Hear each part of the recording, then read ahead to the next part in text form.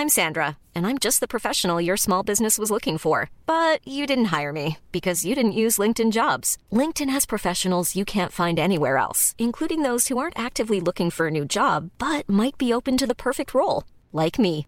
In a given month, over 70% of LinkedIn users don't visit other leading job sites. So if you're not looking on LinkedIn, you'll miss out on great candidates like Sandra. Start hiring professionals like a professional. Post your free job on linkedin.com/people today. Millions of people have lost weight with personalized plans from Noom. Like Evan, who can't stand salads and still lost 50 pounds. Salads generally for most people are the easy button, right? For me, that wasn't an option. I never really was a salad guy. That's just not who I am. But Noom worked for me. Get your personalized plan today at Noom.com. Real Noom user compensated to provide their story. In 4 weeks, the typical Noom user can expect to lose 1 to 2 pounds per week. Individual results may vary. Two things before we get into our third gay episode of Pride Month. First, please go to Must Have Seen TV on Instagram, click the link in bio, and make sure you donate to bail funds across the country, maybe specifically Atlanta, considering the very important protests and demonstrations going on there right now. And then the other point is, if you love Drag Race and have not seen RuPaul's Drag Race Season 12 and don't know who the winner is, you can just fast forward to about 19 minutes in when we actually get to talking about Seinfeld and enjoy. Not that there's anything wrong with that. It's time for Must Have Seen TV, the podcast dedicated to the sitcoms of the 20th century from I Love Lucy to News Radio. I'm your TV guy, Brett White, and I'm also a reporter producer for Decider.com. And welcome to, good God, I do not know what episode number this is of the quarantine era. I do know that it is part 3 of the Pride Month extravaganza, kicked off with Frank DeCara and Jim Colucci talking about Golden Girls. Last week, we had Justin Kirkland on to talk about Roseanne, and this week, I am joined by the host extraordinaire of the fantastic Drag Race podcast, Drag Her, Mano Agapian. Hello, Mano. Hi, how are you? How's it going? I've been starting off every podcast by asking, how's your quarantine going? And I feel like, right. Jesus goddamn Christ. Yeah. Yes. I mean, God damn it. I hate, that saying, like, God only gives as much as you can handle. Yeah, Oh, this might be a spoiler for the season finale of We're Here, which will have already aired by the time this comes out. But I think that Shangela or someone says that in that episode. And, when when Shangela, someone says it, you're like, preach, I understand. But, like, right now, yes. I'm past. I can't. Oh, my God. I'm so spent. My gauge, the cartoon thing where, like, the speedometer needle breaks the glass. It's broken off. Fucking A. I mean, it's a lot, but my earbuds are plugging into steam that would be coming out of my ears right now. It's just plugged in. I'm really glad to be here, and I'm glad that I'm connecting with you because I've been a fan of everything you are. Everything. And we haven't had the chance to, like, really kiki, so I'm glad that this quarantine has brought us together in that way. It's the magic of Pride Month and a quarantine time. We have a lot of mutual friends, because you're UCB LA, I was UCB New York. Nicole Byer used to be the front desk receptionist at the UCB Training Center here in New York. On Saturdays. She tells amazing stories about that. That's so fun. Yeah, so, like, just great time. But since I have you on the podcast, and it's Pride Month, and gays can do whatever we want this month, and also any month, goddammit, I'm going to talk about... Rock out. I'm going to talk about Drag Race, damn it. Yay! Well, let's talk. I mean, please. So, you are the host of Drag Her, the only RuPaul's Drag Race podcast in existence. I can't believe it. I'm like... I'm very thankful that we're the only drag podcast. It's wild. I'm just really shocked. Thankful to the universe, because no one else has a take on this. Certainly no one with more experience. Definitely not. Certainly no one who's been on the show. Absolutely. But you're on Bad Drag Race at the UCB stage in Los Angeles. So, like, I mean, that is, come through. I mean, honestly, that's finishing school. Yeah. If you want to win RuPaul's Drag Race, you have to come to Bad Drag Race at UCB. so you can learn how to not shave your face. And I am the only person on the internet that writes critically about Drag Race. I don't know how this has happened, but that's the niche I've carved out for myself. How'd you do that? I will say, I am Wowie nominated, so you are. That's fucking cool. Come through. Yeah. Did not win. We lost to a book club. I don't understand. I don't really know what's going on over there. You know what losing to a book club is? Drag. Oh, I was like, drag. I got red. That's drag. The book, I got red. But I thought so after the season 12 finale, which I will, we won't get into spoilers because whatever, but it was a great finale. It really was. Literally, I can say the winner was deserving, and if you don't know who won, but you know who the 3 finalists are, you'd be like, yeah, that makes sense because all 3 of them would have been deserving. That's true. But I said they're the best top 3 since season 6. Controversial, but that's how I feel. See, season 9 for me, which we'll get to. Yes. Because the crazy thing I did, I love me a spreadsheet. I went through and I was like, Crystal Method is one of my top 10 queens of all time. And then I was like, wait, is she actually? So then it being quarantine time and me being at home on a Friday night, like I always am anyway, I was like, well, let me make a spreadsheet and actually rank all the drag queens in Drag Race history. So interesting. Okay. What were your findings? Yeah, I was going to read my top 10 because this was content I was going to put on Twitter, but then I was like, this is not the time. It is not the time. It is literally not the time for anything fun. It's really not the time. It's really not the time, unfortunately. But, all we can do is support, scream from the rooftops. Yes. Support Black Lives. Yes. Until... Go to both of our Instagrams. There will be plenty of links and ads. There will. There's some on the Must Have Seen TV Instagram because you have to be responsible with a platform. But I was going to read my top 10 and then maybe get your take on these queens. So my number 10, and again, this is like kind of seat in my pants. Maybe there could be some nudging up and down, but who knows? My number 10 was Trinity Taylor, Trinity the Tuck. Wow, of all time. Of all time. Where are we? Where are we coming? No, I mean, I think that could make sense. I just need to hear I need to see the rest of the cards in your deck. Oh, yeah. Because, I mean, I love her because she's one of those ones who you didn't love and then you really love. I really have come to love her, and I certainly love how proactively supportive she is of Queens of Color. And that's she's great. And she was unbelievable on All Stars 4. Yes. So this is the tea is I tried to think about their trajectory, like what they did in the canon of the show. And then if queens were tied, I then tried to take into account what they've done outside of the show. Mm-hmm. So my number 9 is Kimchi. Love it. Okay. Love it. We're big Kimchi fans. I'm a big Kimchi fan. I really like her. Yes. Interesting. It's so hard. I think what's so great about the queens is like, how do you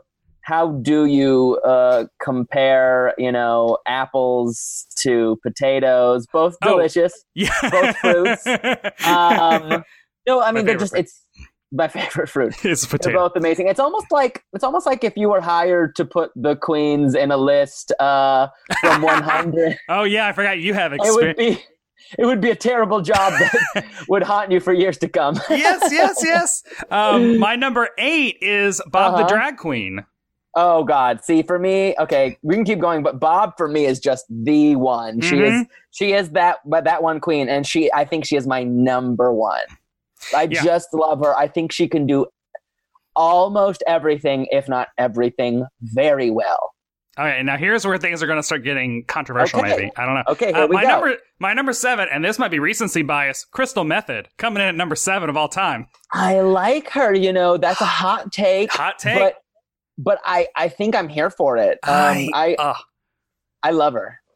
Because giving me the story of season 12, the kind of story we haven't seen on Drag Race in a long time, of Queen totally coming from nowhere, I think also throwing a big monkey wrench in the producers' plans, to be honest. Yeah. They were like, I agree. Jana Britta's going to go all the way, no question, is what they assumed. Crystal Method is easily a 3rd, 4th home filler queen. But then to play the game better than, literally playing the game. Being like, RuPaul likes my mullet. The one week I do not take her advice, I get in trouble on Snatch Game. Gonna stick to that advice every week. Love it. Yeah. Love her. Love she her. She is the alt queen we've deserved for so long. Isn't it? Is it shady to say that it sucks that Evie Oddly won her season when Crystal didn't win her? Oh, geez. Is that... Oops, that's a spoiler. Sorry. I love Evie, though. I do love Evie. I love Evie, but I do agree that when you go back and look at the lineup, she won a season that was basically I always say it's like a weirdly concocted soup. Mm-hmm. You know what I mean? It's like all the ingredients were good, but they should not have been in the same soup, which is why... potato watermelon soup. Exactly. And then you're like, this watermelon is the best ingredient. And you're like, yeah, but why is it in the potato soup? So I hear what you're saying. So she's my 7. My number 6, Ben de la Creme. Wow, love her. She's amazing. I love Ben de la Creme. And I wanted more for her in All Stars 3. Like, obviously, she gave us one of the biggest goops in Drag Race history, but it didn't. It's not her fault because I think she's kind of a badass for doing it how she did. It just made the rest of the season less good. Well, like, because it was that Manila thing of like, she was clearly going to be the front runner to win the season. She was winning literally every single challenge. And then she steps down and it's like, oh, well, it's Shangela, obviously. It's obviously going to be Shangela. And then that doesn't happen either. And that doesn't happen. And, and then another, it got fuzzy. So speaking of All Stars 3, my number 5 favorite queen of all time, Shangela. No complaints there. I think Shangela is the original phoenix of the Drag Race universe. Yeah. I mean, no one had a better rise from the ashes, which is why it was so heartbreaking, and I'm still heartbroken she didn't win All Stars 3. I know it's great. I know it's ill and sick, and my brain is a sad little place, but it still hurts me that she didn't win that season. We just rewatched, so after 12 was done, we rewatched season 3, because I'm shaky on the first 3 seasons, so we haven't watched them as much, and I was like, well, India's coming back, Mariah's coming back, Alexis is coming back. So I was like, I need to get familiar with the 3 of them more. And we watched it. And she's like, Shangela on season 3. So, come a long way. But it's already, so there. Just needed that makeup glow up, fashion glow up. And then her All-Stars 3 run is just... and then watching her on We're Here, which is where, this number 5. Jesus Christ. That show is so great. That show is so fantastic. I love that show. And, it's just excellent. It's just an excellent queer show. And you want to talk TVT, I think it could, depending on how the Emmys work out, I think it could give Drag Race a run for its money for best reality TV show. Would they be in the same category? No, they would be in different. It would because there's both reality competition and then reality unstructured. And so it might give Queer Eye a run for its money and win, because Queer Eye, I think, has won the last 2 years. And I think We're Here could easily beat it. I enjoyed We're Here more. I love Queer Eye, but I enjoyed it more. I love Queer Eye, but We're Here. I mean, it's HBO, mama. It's it's not TV. It is HBO. It is. When they're when you feel them rubbing the money on bread like it's butter. I love HBO. Okay, so here's controversial, and this is maybe a goopa, but I don't know. Okay. I'm also a basic white gay. So my number 4 is Trixie Mattel. I can't help. Okay. I'm a gay from Tennessee. I love Dolly Parton. I love Trixie Mattel. It's one of those things where it is the career outside of Drag Race gets her this high, because season 7, I love her on All Stars 3. It took me a long time to fall in love with her, and that's not a judgment on her. It just says I think we probably have different perspectives. And for me, I liked her, and then I really liked her, and then literally after All Stars 3, I was like, okay, she's actually fucking hilarious. Yeah, It was watching Moving Parts, which is on Netflix. Everyone should watch it. Watching Moving Parts was this weird therapeutic thing for All Stars 3, where even though I do like Trixie more than Shangela, I was like, Shangela should have won. But watching Moving Parts and seeing all of the work that Trixie puts into literally all the spinning plates she has going, it made me realize, you know what? Yeah. You know what? She does win All Stars. She did deserve that. Just seeing how hard that she works and how much she actually did care. that moment where she's like packing up while All Stars is airing and she's talking about all the hate she's getting online. She's like, these bitches do not understand like how much of a mindfuck it is to go on these shows. And I'm like, oh, that's a level of vulnerability I like seeing from you. I stand. She did not click with me immediately. That's not a judgment on her. That's just like, we all come from different queer tribes and like. and it took a little more to be like, okay, now I see why you're sickening. Yeah. And I do think that talking about Drag Race Queens really does clue you into what queer tribe you're a part of. And I think that is very evident by my top 3. My number 3 of all time is Katya Zamolodchikova.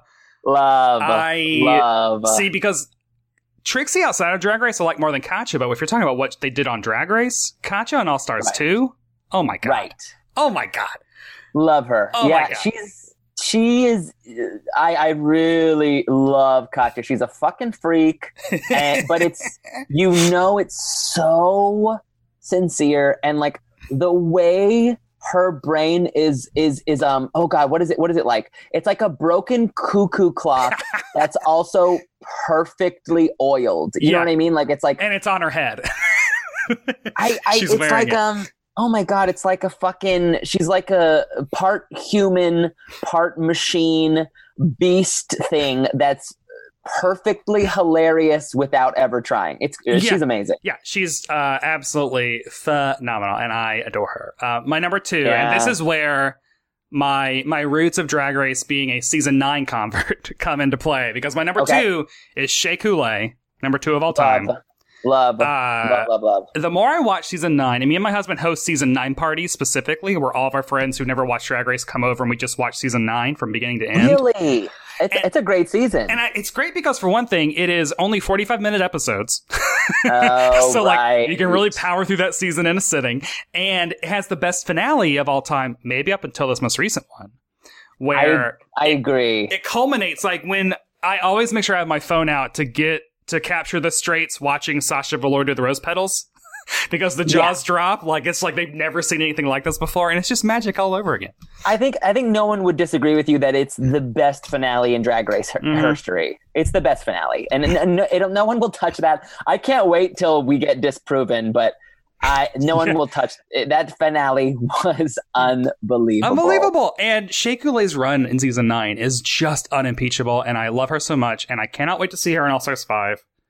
Me too. I just want more. It's going to be exciting to see her, because I know that's already something they've already from the jump. They're already including that as part of her narrative of like, I was gutted when I realized that even though I blew up the season, much like Gigi. No matter narrowing it down. You can cut this. Whatever.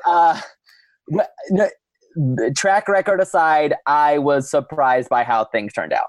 Yeah. And then my number 1 of all time, I'm wearing the shirt, Sasha Velour. Wow. Yeah. I love her. I'm gagged. I love Sasha Velour, and actually her Smoke and Mirrors was the best drag show I've ever seen in my life. I want to see it. I never saw it. I don't leave my apartment. It was the best. It's the best drag show in the world. But I can't believe Alyssa's not on your list, honey. Alyssa is number 20. Number 20? Yeah. Honestly, to quote my true number 1 or number 2 queen, I smell a stunt. I smell a stunt. Yeah, I know. See, but like the thing, me and my husband struggle with this because we both don't. We have a bit of like a Lil Sebastian moment with pageant queens. It's a lot of like her, like her, like it takes me a while to warm up to pageant queens like Alyssa and Trinity and like a Jada. Like they have to also prove to be fucking freaks, and it takes a while. Like Jada did during the political debate. I was like, okay, cool. I can get with you. Trinity discovered her inner freak. Her growth on the show is crazy. Yeah. When you see her. Yeah. When it comes to like a Sasha v. Alyssa, it's kind of like what your different Drag Race choose your own journey, because like there's just something about like, I don't know, I find Sasha's reverence for queer history so endearing. It's amazing. But I will say, Brett, Brett, you are canceled. We are friends, but the fact that Alyssa is not in your top 10, I'm shook. I'm really shook. I love everyone in my top 25. They're all, Alyssa's a 4 out of 5, but who's your number 10 and 9 again? Trinity Taylor and Kim Chi. The fact that Alyssa isn't higher than Trinity is a little shaking. It's shaking me. But no, I watched all of Dancing Queen. I interviewed Alyssa. I love Alyssa. Alyssa is one of the most perfect creatures to ever walk through those doors, as Katya said.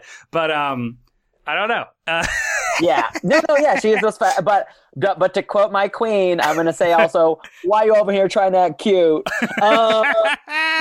See, this is my hot Drag Race takes. This is why I need a platform. I like it. I love debating it. I think it's safe to say we're both fucking gay nerds. It's not that there's anything wrong with that. Boom. No, we're gay loser nerds, and I'm very proud.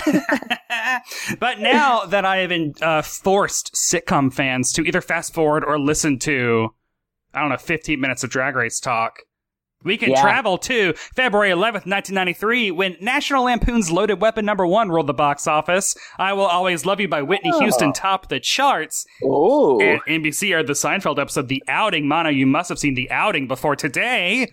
I did, but I forgot a lot of it. I did, but then I rewatched it today because we were going to chat about it, and I love the idea. Yeah, I mean, what do I say first? What is your history with Seinfeld? Because I gave you giving a list of shows. Be what's your what are you more knowledgeable about? What are you comfortable with? And you were like, Seinfeld was one of them. So I was like, let's go with Seinfeld, because I haven't talked about Seinfeld since episode 2 or 3 of the podcast. Really? And this is 92 or so. So it's been overdue. What is your history with Seinfeld? I watched it in the 90s. My family watched it in the 90s. I think it's important to know that my family is Greek village people. And so when something from American pop culture gets them, it's usually excellent. Yeah. You know what I mean? It's like I Love Lucy, caramel popcorn, and Seinfeld. Yeah. Alyssa Edwards, the top of the top.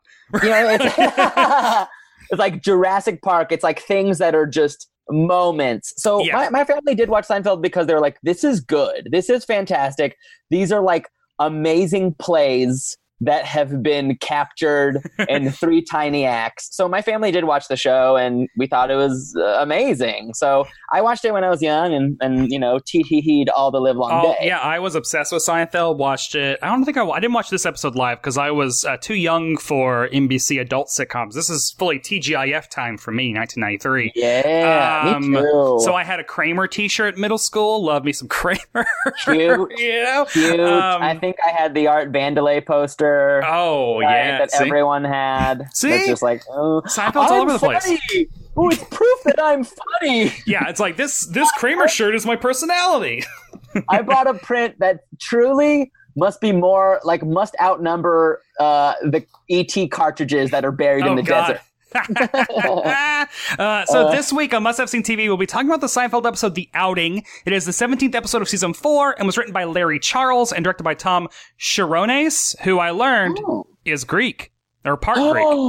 Oh, my people! Yeah! Here's how Hulu describes the episode. When an eavesdropping college reporter mistakenly prints that Jerry and his pal George are intimate longtime companions, Jerry vainly works overtime to prove his straightness. Mono, how accurate is that description? Pretty accurate, I would say. That's a pretty accurate description. Yeah. He works overtime to prove his straightness. And, this is when Gay Panic was celebrated, and I will say this is one of the better pieces of Gay Panic pop culture I've seen. Yeah, it's not the best. And we'll get to the reason why, because I think it's a very, the overarching note is Larry Charles wrote the episode, and they were legit worried this is Gay Panic, this is going to seem like we're making fun of gays, and he wrote a note on the script that he submitted. I think he hand wrote, not that there's anything wrong with that. And then either Larry David or Jerry Seinfeld was like, no, just put that line literally in the script, literally every single time. Kind of like control search, like just add this block of text. And it is true, like that one line, saying it, I think like 12 times in one episode in 1993, it does undercut the gay panic a little bit.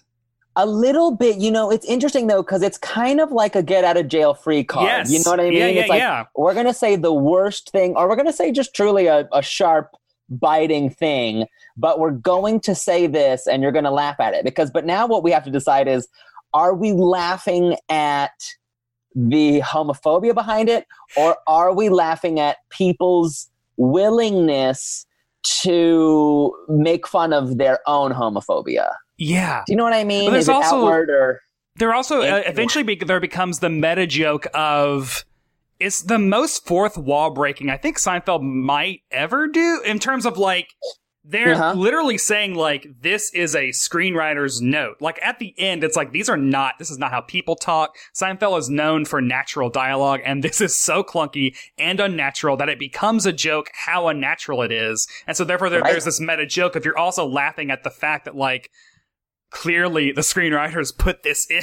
But I mean, as a queer person, I remember real conversations that sounded like this in my house. Yes. I remember people saying like, well, you know, he's friendly. But you know, God bless him. Yeah, no, good. It's fine. So like any old Seinfeld episode, the episode starts with a stand-up bit that is Jerry talking about birthdays. Now he's tired of celebrating birthdays, and it's just like the most Jerry Seinfeld observational humor. I can't remember a joke from it. Like, it's so just inoffensive milquetoast. And it's part of I remember this bit. The way, oh yeah. Because he does it in like a later stand-up special. I actually think it's very fucking funny. Where he's like, I think he like outlines what the 4 major birthdays are. He's like, you get like, I think he's like, you get all the birthdays up until 12 or 10, then you get like 3 more, and I think it's like 18, 30. 60. It's like, and then that's it. It's like something funny like that. Then the rest is like downhill. Yeah. So then the episode opens proper, and it opens immediately with George dumping a random girlfriend of the week, and she's just flipping out. And I am kind of obsessed with this woman. Yes, she's hilarious. Like, she's hilarious. She is like fully like, I don't want to live, because George Costanza is dumping her. Right. She's like, you're good. What I love about her saying, you're good, she's not saying you're the best. No, she's just like, you're not a murderer. Yeah. Like, you're not going to rob me. And in this phase of my life, that's enough. Where's her show? Megan Mullally auditioned for that part. Did not get it. Really? Yeah. Wow. But like, she really does kill it. And I do love that. There's like this smash cut of like George being like, she wanted to kill her, so smash cut. And Elaine's response is just like, over you, and she like kind of laughs under her. Isn't he also like, I know? Yeah, like, I know. Who is this? I love Julia Louis-Dreyfus as an adult gay. Julia Louis-Dreyfus is the reason to watch the show. She is amazing. Especially, it's a shame there isn't more of her in this ep, but I get it. What she gets is this like weird character game where she doesn't want to take off her coat, and she's so aggressively ugly about it, and I really love that. And it kind of starts here, like Elaine's kind of like ribbing Jerry and George real hard, and Jerry points out like, you've had kind of an acid tongue lately, and she gets this look of like the smile on her face like, yeah, you fucking bet I do. It's great. Yeah, she's a real fucking treat, and I like that she incites this game of gay baiting, if you will. So Jerry is waiting for an NYU School of Journalism, like a journalism school student, to show up to interview him for like a college paper. And this is also just like taking us back to 93, when meeting a stranger in public is impossible. Because neither of them know what each other's look like. They don't have cell phones. They keep going to the payphone to call each other. And it's also, I do like that Jerry points out, she doesn't know who I am. She doesn't know anything about comedy. I don't know why she wants to talk to me.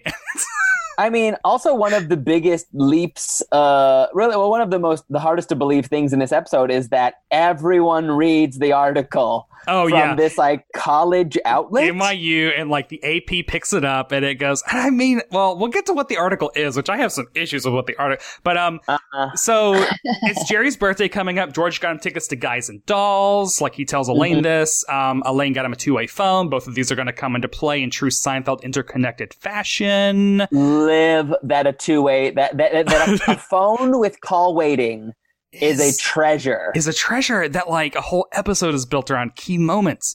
It's fucking amazing. They start having their like Seinfeld banter back and forth about who the ugliest world leader is, and Elaine clocks that the girls in the booth next to them are eavesdropping. So then she just blurts out, "So you two, you need to come out already."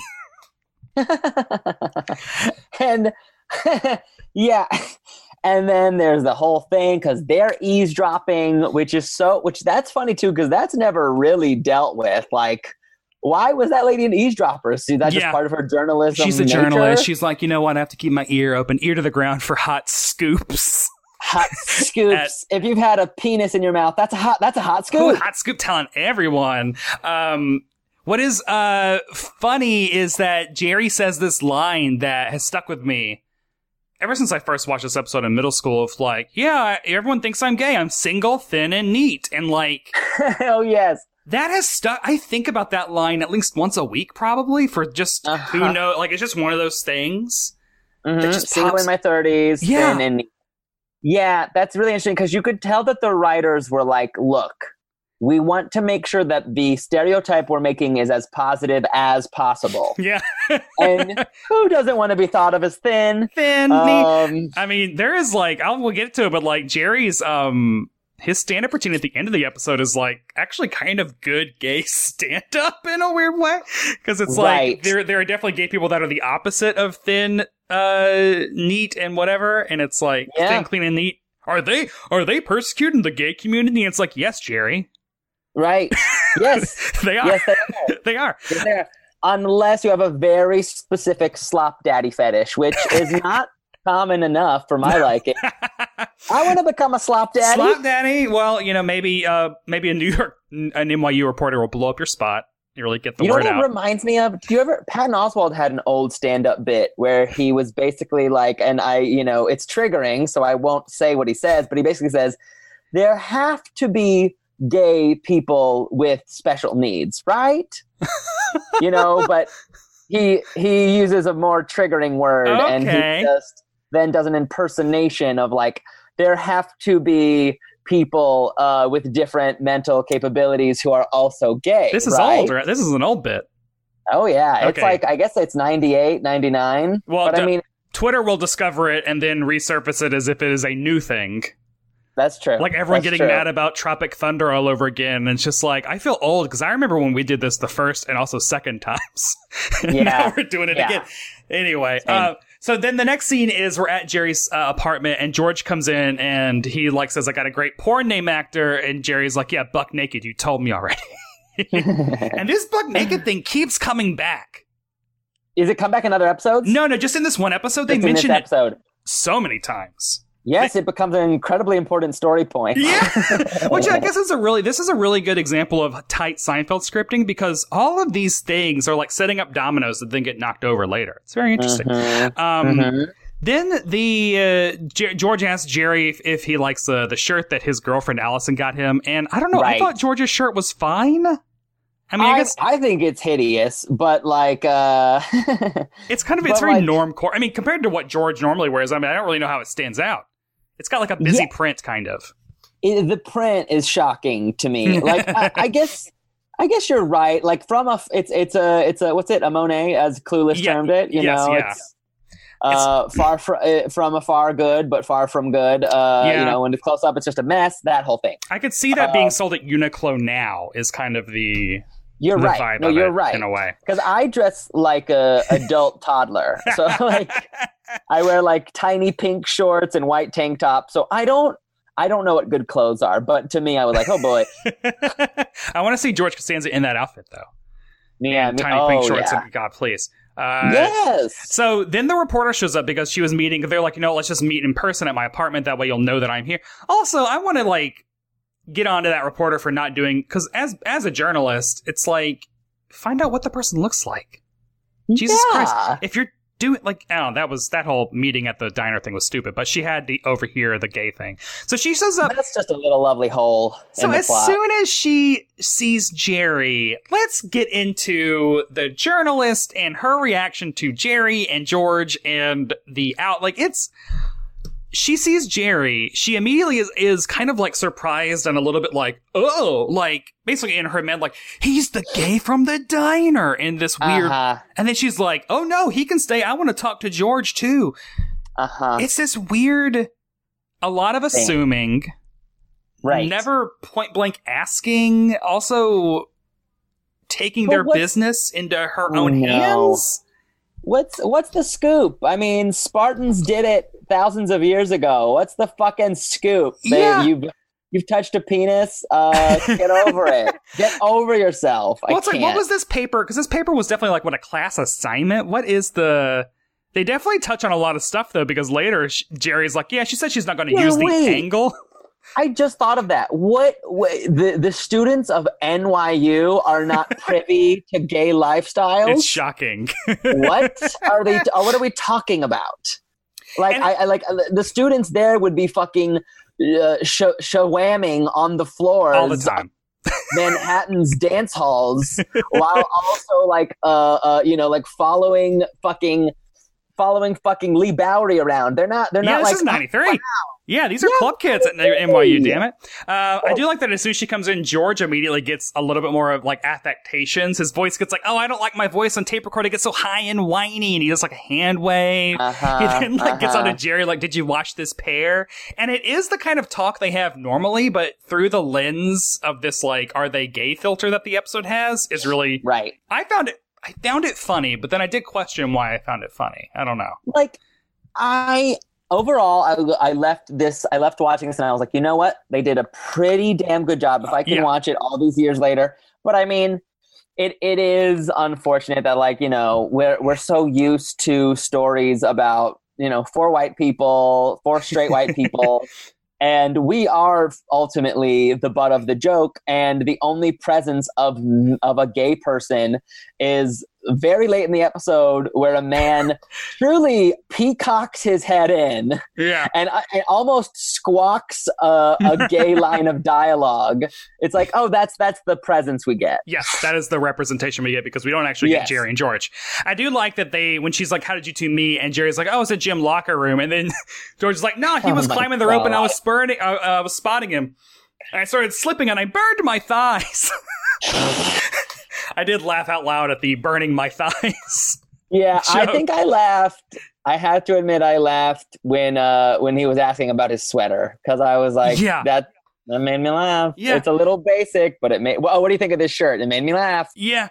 No, this is where I got angry because... So, as a journalist, air quote, I did not go to school for journalism, but I try.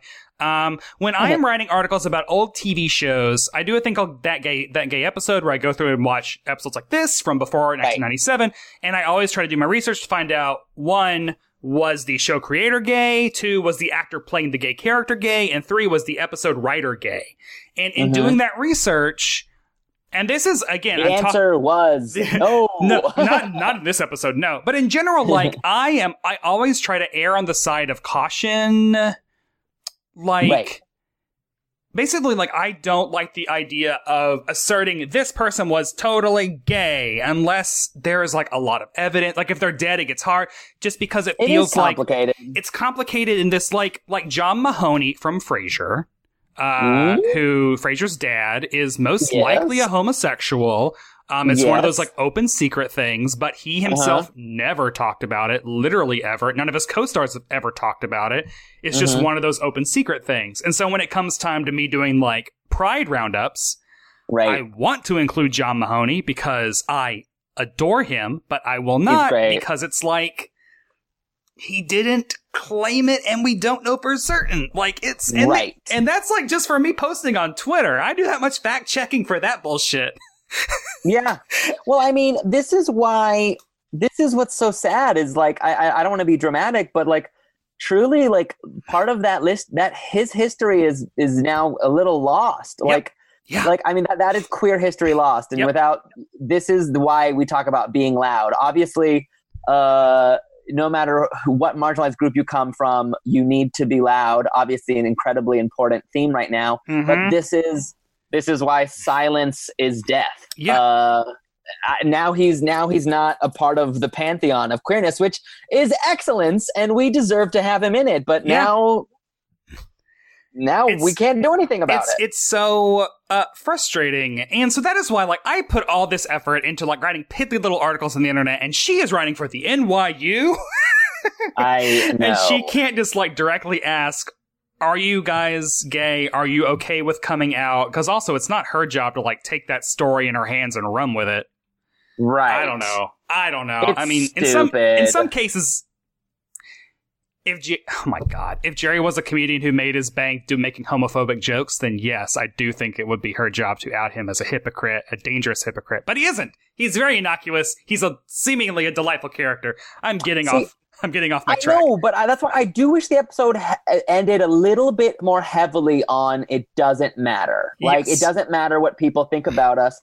You know what I mean? It does still hinge on my sexuality is integral to my identity, and you knowing I'm not gay is integral to my sense of self, and honestly, my self-respect. Yes, you must know, otherwise what freak am I? Like, that's the so like they immediately start having gay panic when they clue into like, oh my god, you're from the diner. Oh no, this is not. They say not that there's anything wrong with that the first time, and then as soon as they might be swaying her, Kramer busts in and is like, hey guys, I thought we were gonna go take a steam.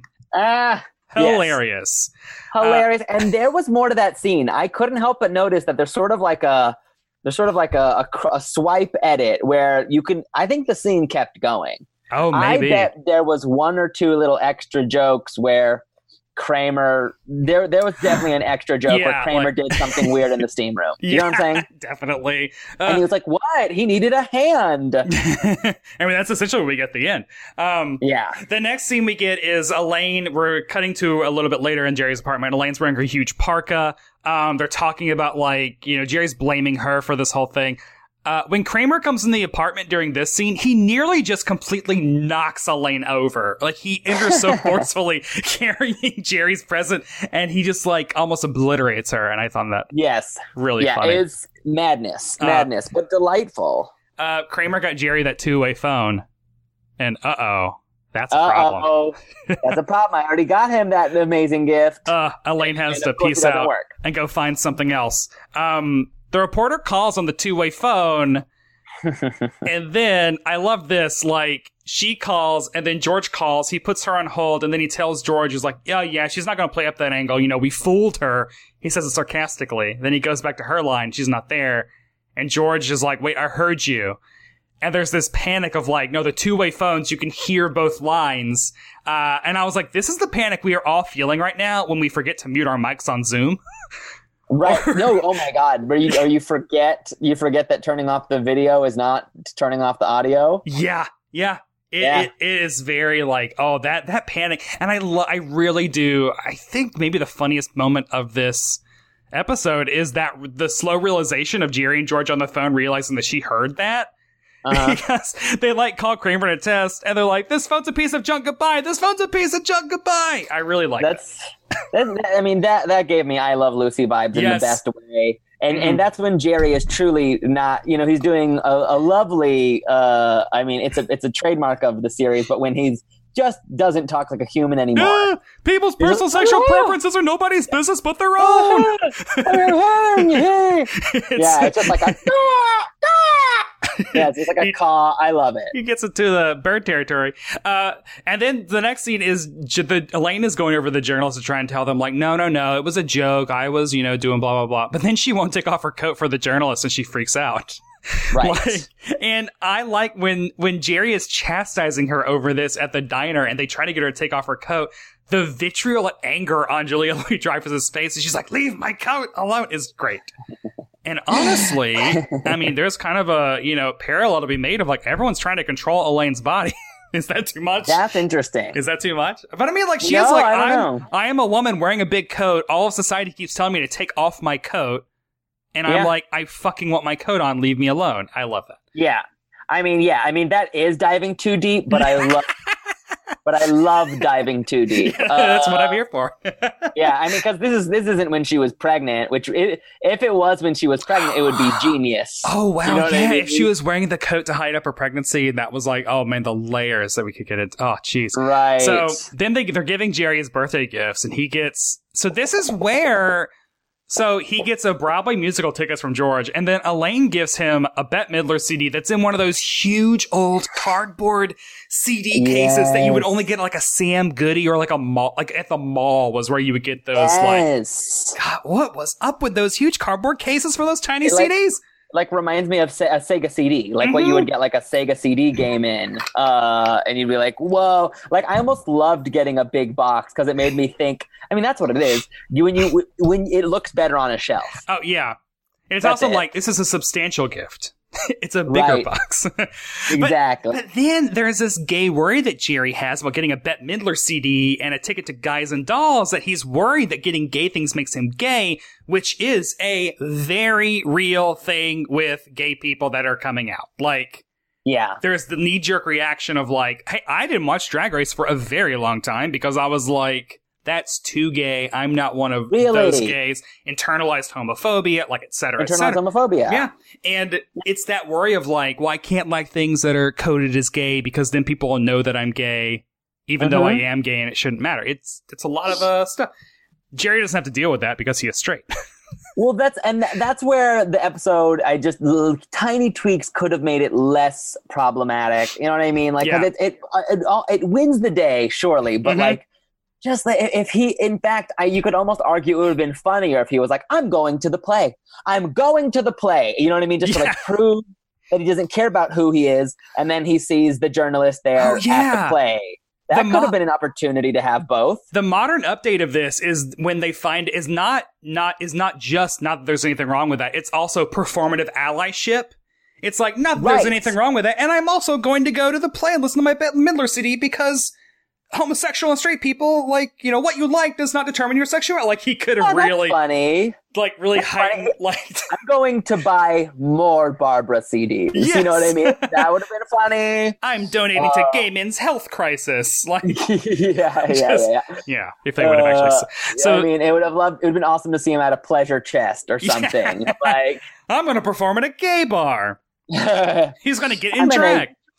I'm gonna get this man to fucking drench my face with his baby. Yes, that's the real stinger. For that. Yeah, definitely.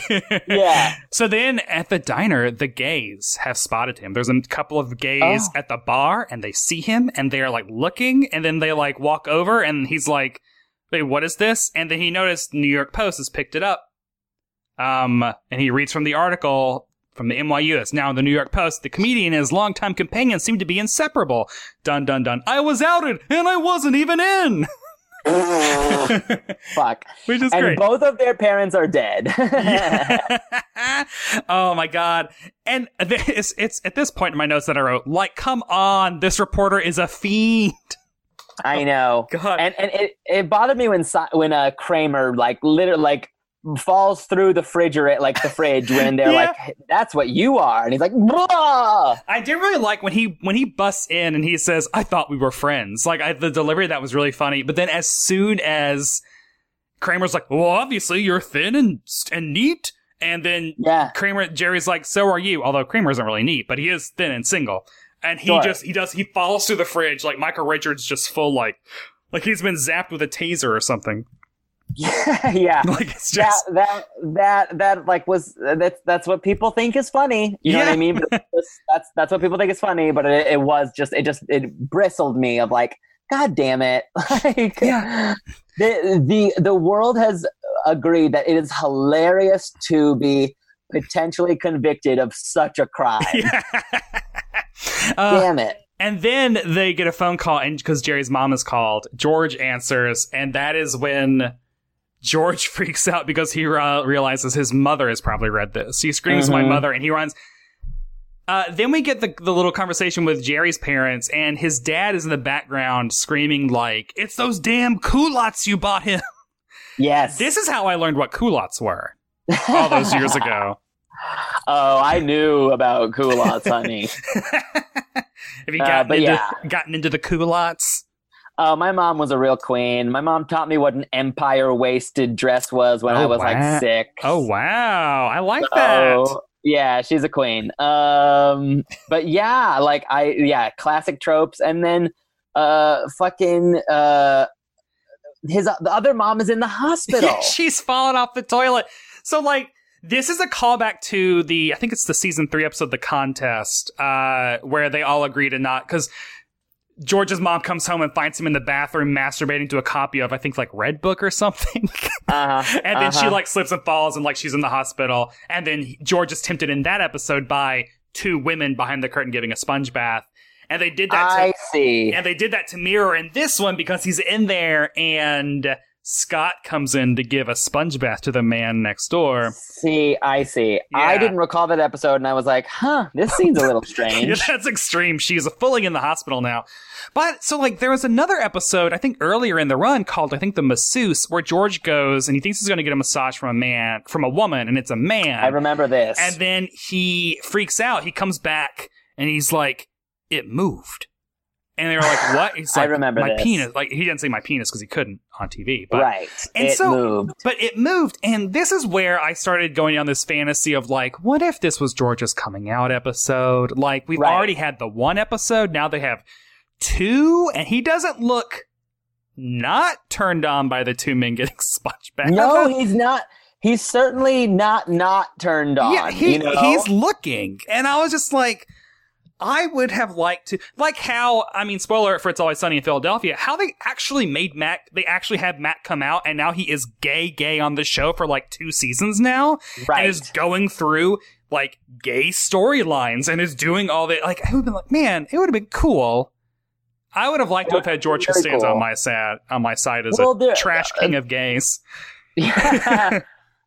No matter what, that would have been amazing. It would have been impossible to do. 100%. Never would have happened. Impossible. It never would have happened. Never. Because it reminds me of when on Queer as Folk, when I don't remember the characters' names, but they basically, for lack of a better, for an accurate name, the Shoshana of Queer as Folk. Mm-hmm. I guess I'll say the Charlotte. The Charlotte of Queer as Folk like joins a cult. And like a major, that was a real jump the shark moment. He in the cult? He like stays in the cult and becomes a major like season arc, and it's just like guys, Too guys, much. Literally, it would have been better if the character literally said, "I'm gonna leave the show now. They don't have any more stories for me." Not the cult. They drew it out of a fishbowl. You're in a cult, sure. Truly.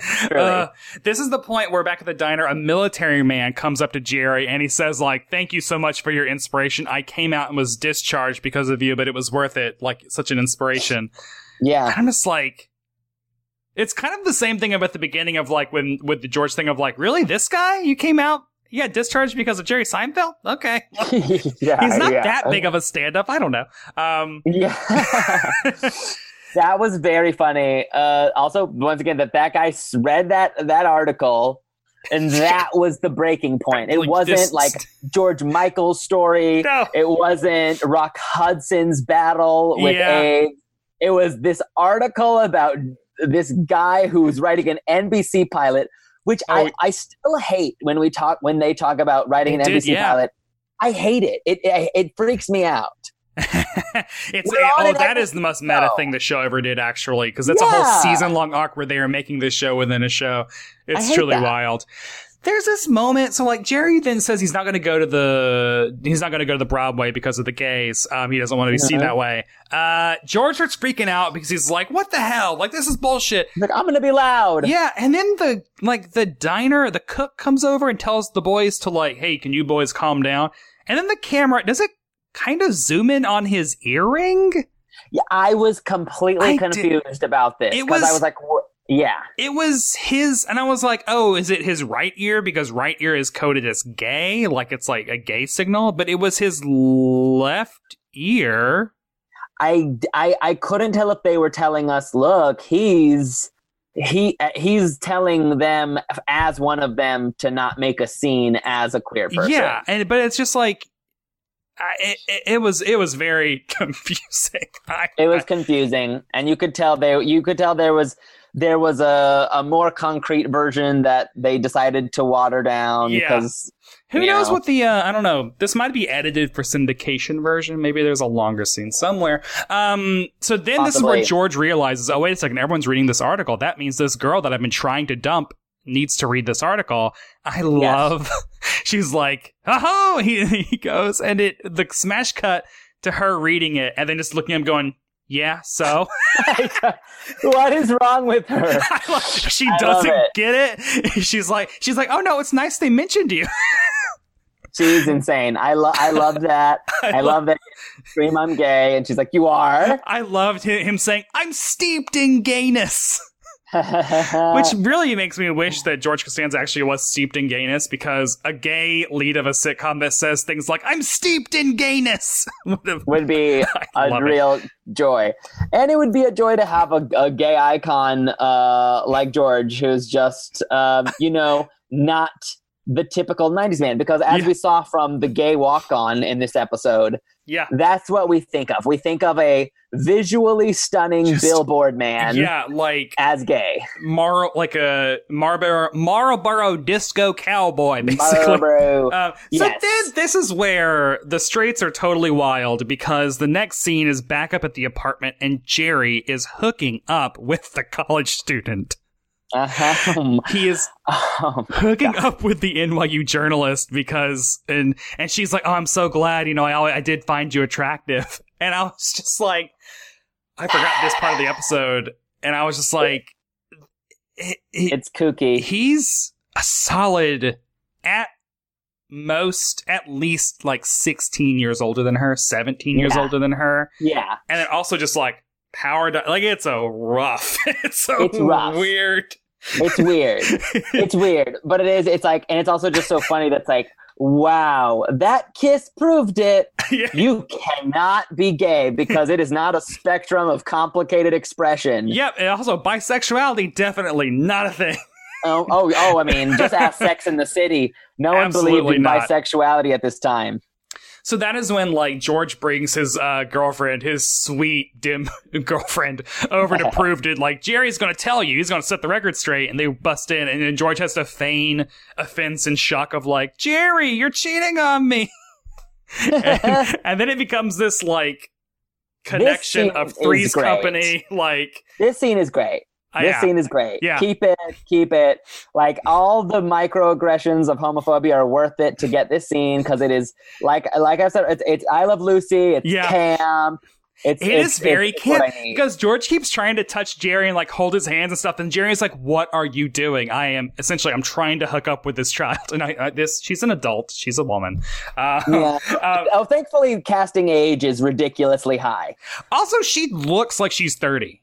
I did not really buy her as a, 18 to 21 year old. So I don't know. Totally. And then I do like that George is like, well, you know what? My secret's actually is that my name is Buck Naked. I'm a porno actor. And then she's like, ooh, she's totally into it. She's totally into it. She is great. She's perfect. Where is our show? And this is also the moment where we get Kramer then, while the melee, like while this insanity is going on, Kramer then comes in with a man, pokes his head in. Mm-hmm. The man is there, and he looks. Oh. Yeah, he just looks like a gay 1970s disco stereotype in like 90s clothes. Right. Like he's just like thin, muscular, dark hair. Like if Gaston discovered what's that thing where you have to wait 12 hours to eat? Oh, you can only eat like for 4 hours a day. Oh, is that to do it? It's one of them. I was thinking it was like one of those like cleanse diets or whatever, and he's just it's shitting all the time. Yeah, it's press juicery Gaston. And then like they go into his apartment, and then Kramer has to pop back in and be like, "He's the phone man." And it's like the phone man makes house calls at night. It would have been okay. If you're going to make any cast member sexually adventurous and bisexual, it would be Kramer. Kramer should be like, yeah, obviously, I'm experimenting. But again, it's 1993. Can't do it. If Kramer was Pan, that would be so cool. Would make so much sense. Ugh. It would be so cool. Yeah. It would be so cool if he was like patient zero for like super crabs. Yeah. It would be a great story arc for him. Oh, boy. Why not?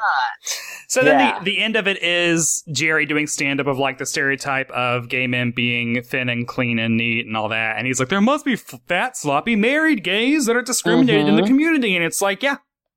Oh, yeah. Yeah. Oh, cool, yeah. man. This is accurate. This is accurate. 27 years ago, and it is speaking the truth. we all hate our bodies, even though they're perfectly functional, just things. It's a real problem of privilege, but I can't shake it, Brad. I'm telling you, I all the time go back and forth between I love my body and like a wind rolls through and I'm like, you're fucking trash unless you're an Aussie bum model. Yeah. Oh God. Well, as a purveyor and connoisseur of Speedos, I do see way too many of those. I want more body diversity in those advertisements. I do Damn too. It. Hire me as a model. Give me gigs. Give me gigs. You look great. You really look great in a Speedo, and I want to say I admire you for just being like not being afraid to share it. Because every time I see you in one, I immediately I'm like, yes, he looks awesome in that. Why would I judge myself so harshly? Like, it's not fair. It's not nice to me. Well, you get to experience the art and joy of drag, which is another relationship with a body that like you get to perform and like put on an armor in a way. It's such a cool art form and like type of expression and way to like work through shit and also like help others work through shit, which is why drag is important. Damn it. It is important. And I'm as much as we're inundated, I'm excited for the drag train of summer to continue keeping on. What else do I have to do? I need All Stars 5. I need Drag Race Canada. I need give me Dragnificent Season 2. Give me more We're Here. Give me literally all of it. All of it. Oh, Legendary. Legendary's on HBO Max, honey. HBO Max. Very good. Very killer. Very good. So I was invited to cover it, to do a set visit, and it didn't pan out. And then I watched the show and I was just like, I don't think I could have handled this set visit. This is very intense. This is like all these people, like they are like, they're on another level. It's amazing. I was like, it'd be like Dobie Gillis goes to the ball. Like, it's just like, I am. Like, the Beeve goes to a nightclub. Like, I'm it's just like Reba McEntire goes to the Eyes Wide Shut party. Yeah, that is like, I was like, they would be like, you're going to stand at the very back. You're not going to be caught on camera. You are. I love it. No, they need you. They need you.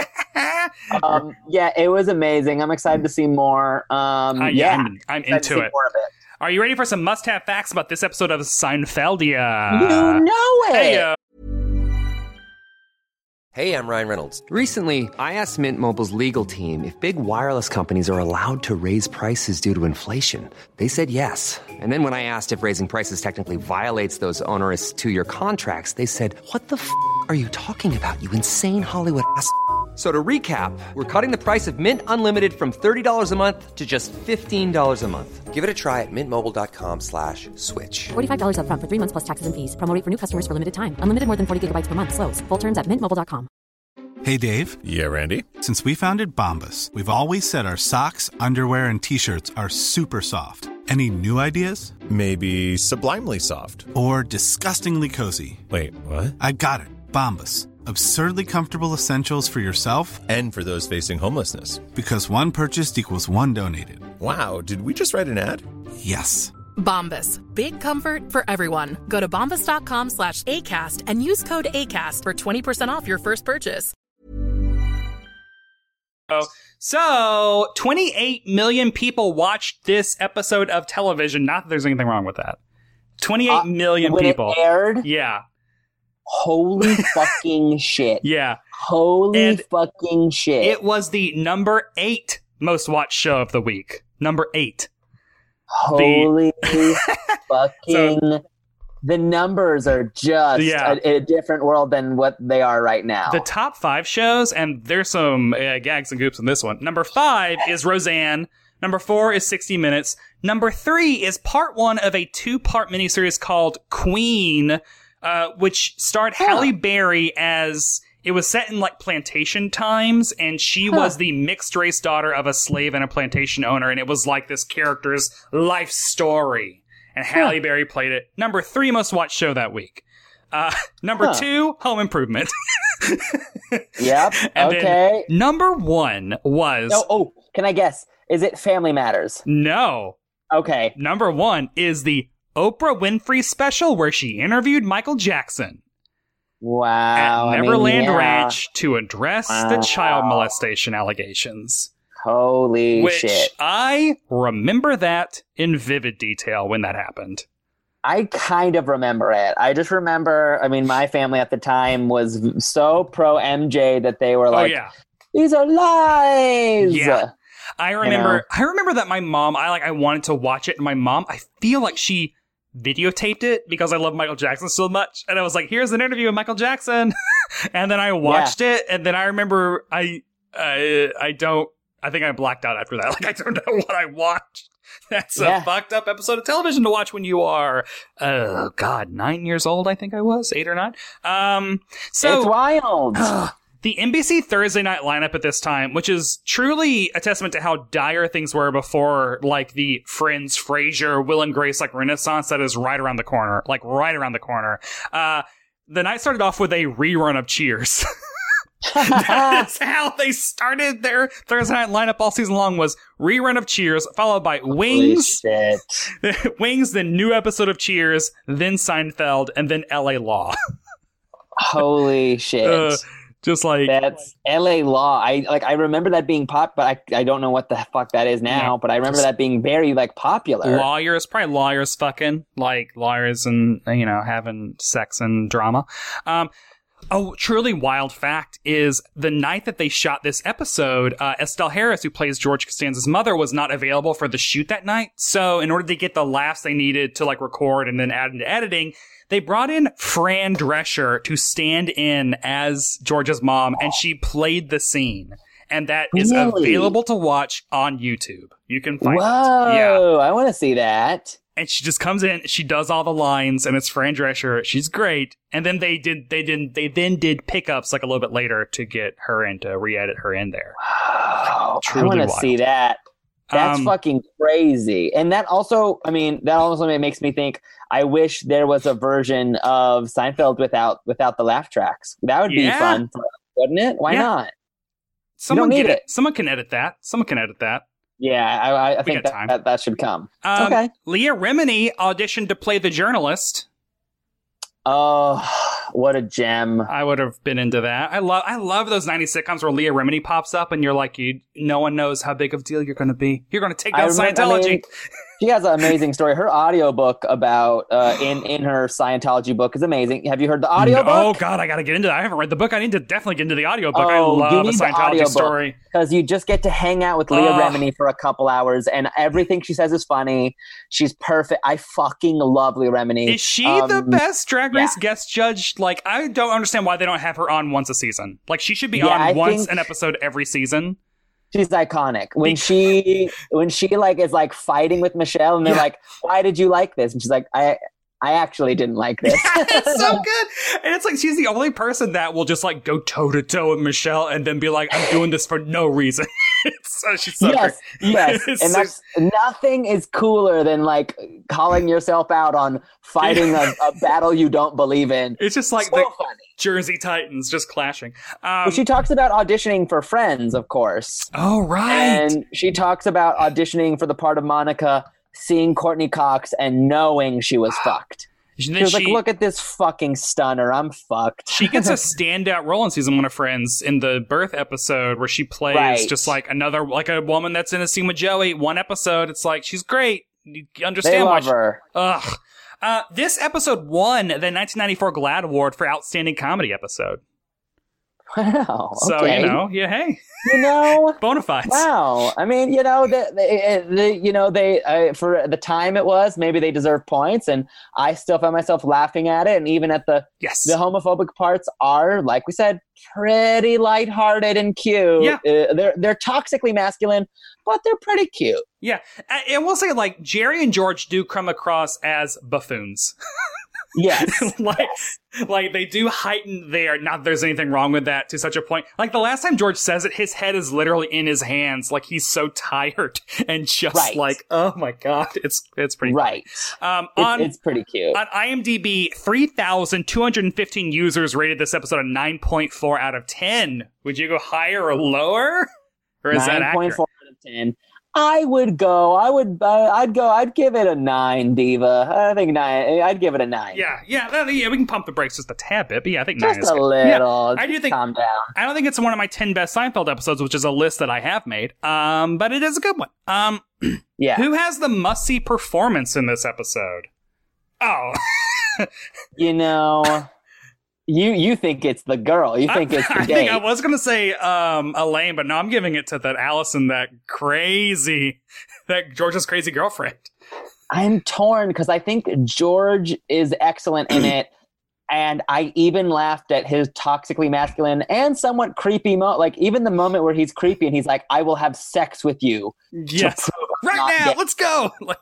Yeah, I laughed at that. Yeah, he's great. Because, like you said, the joke is on him being a doink. Yeah. I'll give it to George. Cool. So, yeah, and I definitely giving it to that kooky weirdo. I love me a good one episode weirdo. And lastly, must other people see this episode of television? Would this be a good first episode of Seinfeld? I think it's a great episode. I don't know if I would say first, but I mean, I would put it in. And there's so many good episodes, but I'd put it in the top 25. Yeah, it's like the Alyssa Edwards Seinfeld episode. Pump the brakes. Sorry. I don't get cute. I get drop dead gorgeous. She is great. She is great. I just want you to know you're crazy. I'll rethink. I do. I love her. I don't own any Alyssa merchandise. I want you to revisit your placement of where she is because she is everything. I live. Honestly, maybe I should. I forgot to include her work in Secret Celebrity Drag Race, which was exemplary. It was excellent. And I love how she showed up on the runway just to remind the judges who they didn't crown. God, that is true. Because her look, that I can't remember what it was, but I remember seeing it and just being like, my brain exploded. It was this pink pleather mullet dress with like a giant ass bow. Yeah, I do. God, I did love that. Okay. Just think about it. Just think about it. I'll revisit. And she can be she can be a good 10. Yeah. I just have such an affinity for Trinity. Yeah. What the fuck? That should be her line. Trinity's great. I'm not going to deny it. Awesome. So, where can people find you on the internet if they want to talk about Seinfeld and also Drag Race? Yeah. You can find me on Instagram and Twitter at Monogapian. And you can listen to my Drag Race podcast, as you so kindly mentioned, Drag Her. You can listen to We Love Trash, which is a Patreon podcast with me and Betsy Sidaro. Ooh, what's something y'all have eaten recently? Ooh, let's see. We've been watching a lot of trash lately. Oh, yeah. Let's see. I mean, we watched this movie called Ninja 3, The Domination, which is this, it's from the 80s, the Canon. You know the Canon? Canon. Oh, yeah. I love me some Canon. Yeah, it's that film era, and it's incredibly special. Make fun of all reality dating shows. I have a podcast. I need to listen to You're Too Hot to Handle. Yes. Yeah, and join us. And best of all, I'm very happy to say we're donating every penny of our June patronage to 3 amazing charities: Black Lives Matter, the Black Voices Collective, and the Bailout Fund for Black Mamas. Yes, good, awesome. So yeah, come blow off a little bit of steam and also do something to help us out of this unfortunate moment in history. take a break, and then get back in the fight. That's what we're here for, the break part. We'll see you at the fight part. And that does it for this episode of Must Have Seen TV. Thanks to my guest, Mano Agapian, for dropping by and talking about Seinfeld with me. Next time, I'll be discussing a gay episode of another sitcom for Pride Month that I haven't picked yet. And you'll just have to hang out here to find out what it is. Until then, I want to hear from all of you. Follow Must Have Seen TV on Twitter and Instagram. Let's talk about sitcoms and etc. And I will also be streaming classic black sitcoms on my Instagram. I did it with Family Matters and with links to charities and things that you can check out and donate to, etc. Because God damn it, Black Lives Matter and black people have been a part of sitcoms and have given us the best goddamn shows. Fresh Prince is fucking streaming on HBO Max. I am cursing a lot because it is absolute, everything is bullshit except for the art that people have given us. And I'm trying to help. I don't know. Please rate and review the show on Apple Podcasts. Follow me on Twitter and Instagram at Brett White. Read the words that I write at Decider.com. Thanks to Acast for hosting the podcast. Thanks to y'all for listening. And I will see you next time on Must Have Seen TV. Yes! Normally, being a little extra can be a bit much. But when it comes to healthcare, it pays to be extra. And United Healthcare makes it easy with Health Protector Guard fixed indemnity insurance plans. Underwritten by Golden Rule Insurance Company, they supplement your primary plan, helping you manage out-of-pocket costs without the usual requirements and restrictions like deductibles and enrollment periods. So when it comes to covering your medical bills, you can feel good about being a little extra. Visit UH1.com to find the Health Protector Guard plan for you. Planning for your next trip? Elevate your travel style with Quince. Quince has all the jet-setting essentials you'll want for your next getaway, like European linen, premium luggage options, buttery soft Italian leather bags, and so much more. And is all priced at 50 to 80% less than similar brands. Plus, Quince only works with factories that use safe and ethical manufacturing practices. Pack your bags with high-quality essentials you'll be wearing for vacations to come with Quince. Go to quince.com/pack for free shipping and 365-day returns.